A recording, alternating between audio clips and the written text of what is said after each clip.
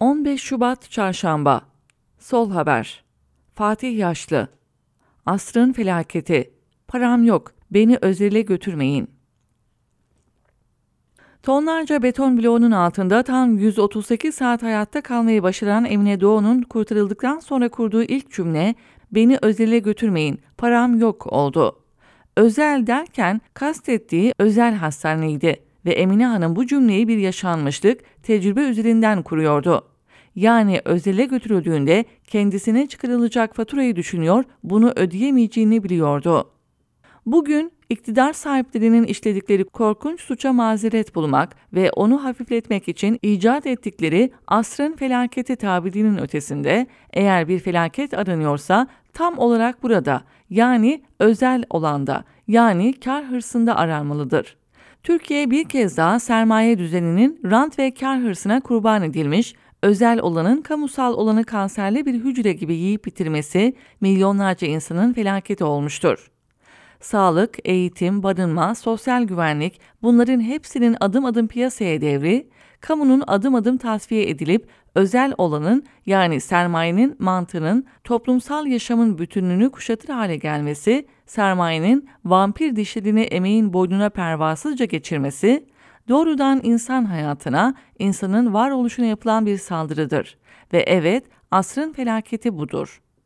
Türkiye'de elinizi nereye atarsanız bir müteahhide, bir inşaat firmasına denk gelmesi, Türkiye'nin nüfusuna oranla en yüksek müteahhit sayısına sahip ülkelerden biri olması tesadüf değildir. İnşaat, Türkiye'nin sermaye düzeninin, sermaye birikim sürecinin en önemli sektörlerinden biridir. Ve bu sektör, ranta açılan arazilerle, ihaleyle, komisyonla, ucuz krediyle, vergi muafiyetleriyle, güvencesiz işçilikle, yoğun emek sömürüsüyle, taşeron çalışmayla, denetimsizlikle bizzat devlet tarafından beslenmektedir. İnşaat, Türkiye'nin İslamcı rejimiyle sermaye sınıfının kesişim noktasını oluşturur.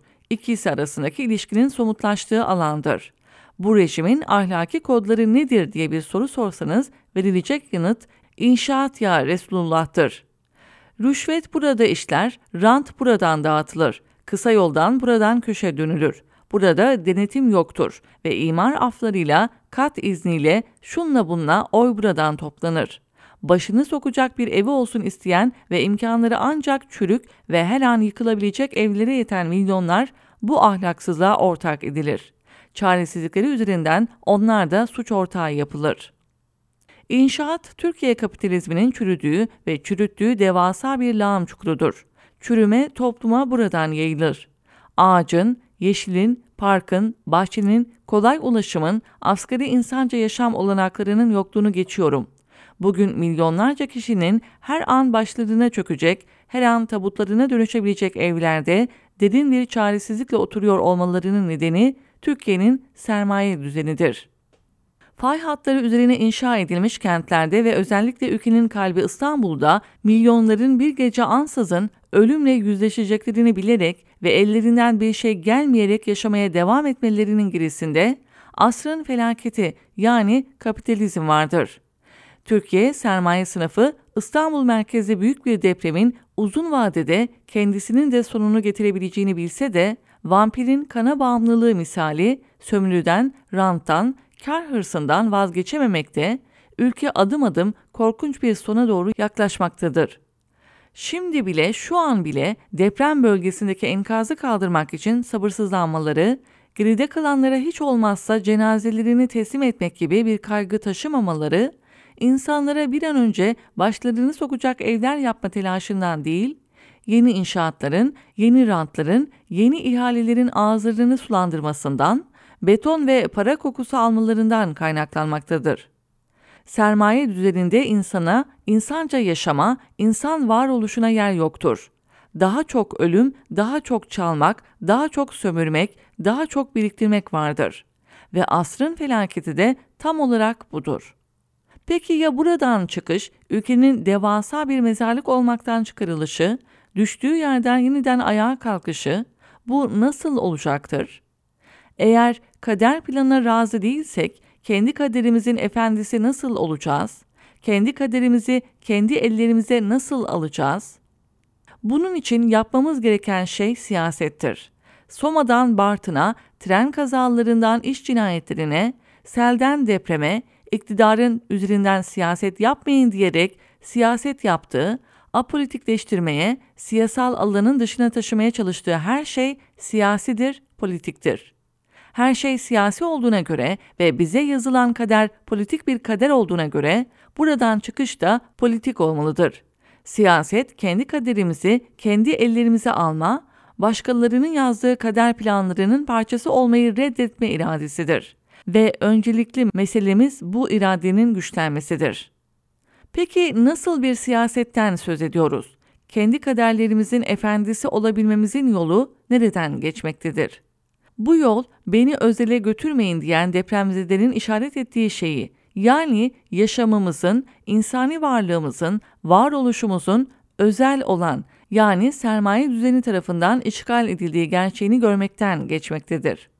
Bizi biz yapan şey, yani kamusal varlıklar olmamız, ortak hareket edebilmemiz, ortak yararı gözetebilecek bir akla sahip olmamız, dayanışma ve paylaşımın insan olmamızın temelinde yer alması başlangıç noktamızdır. Bugün sermaye düzeni insani varoluşumuza yönelik bir imha savaşı yürütmekte, insanı, doğayı, gezegeni adım adım tüketmektedir. Sermaye, birikmek adına kanserli bir hücre gibi varoluşumuza, kamusallığımıza saldırmakta, kendisinin yaşaması için bizleri birer zombiye dönüştürmektedir. Barınmanın ve konutun rant ve kar alanı olmaktan çıkartılması, özel ellerden alınıp kamunun kontrolüne ve denetimine verilmesi, yaşanabilir kentler yaratılması, depremle kamucu bir perspektifle mücadele edilmesi, ekonominin planlama esasına dayandırılması, akıl ve bilim ışığında kar için değil, insan için örgütlenmesi, madenlerden limanlara, ormanlardan sahillere, eğitimden sağlığa sermaye tarafından işgal edilen, özelleştirilen her yerin tekrar kamuya ait kılınması, halk adına tekrar ele geçirilmesi. İşte bunların hepsi politiktir, siyasidir, siyasi mücadelenin en önemli başlıklarıdır ve siyasi mücadele de esas olarak bunlar üzerine verilmelidir. Politik mücadele ise yan yana, omuz omuza, örgütlü olarak verilir. Deprem dayanışması nasıl binlerce kişiyi kurtardıysa ve nasıl on binlerce kişiyi hayatta tuttuysa, örgütlü mücadele de bizi öyle ayağa kaldıracaktır, ayakta tutacaktır. Velhasıl bugün geldiğimiz noktada bu düzen bizim için bir beka, yani bir varoluş meselesi halini almıştır. Ya gündüzlerinde sömürülen, gecelerinde hem aç yatılan hem de her an tabut misali evlerde ölmeyi beklediğimiz bir ülke olacağız, ya da bir avuç azınlığın bizden çaldıklarını geri alıp birlikte üretecek, birlikte bölüşeceğiz. Bir arada ve insanca yaşayacağız. Ya asrın felaketiyle her gün yüz yüze kalacağız ya da eşitlikçi bir düzeni hep birlikte kuracağız.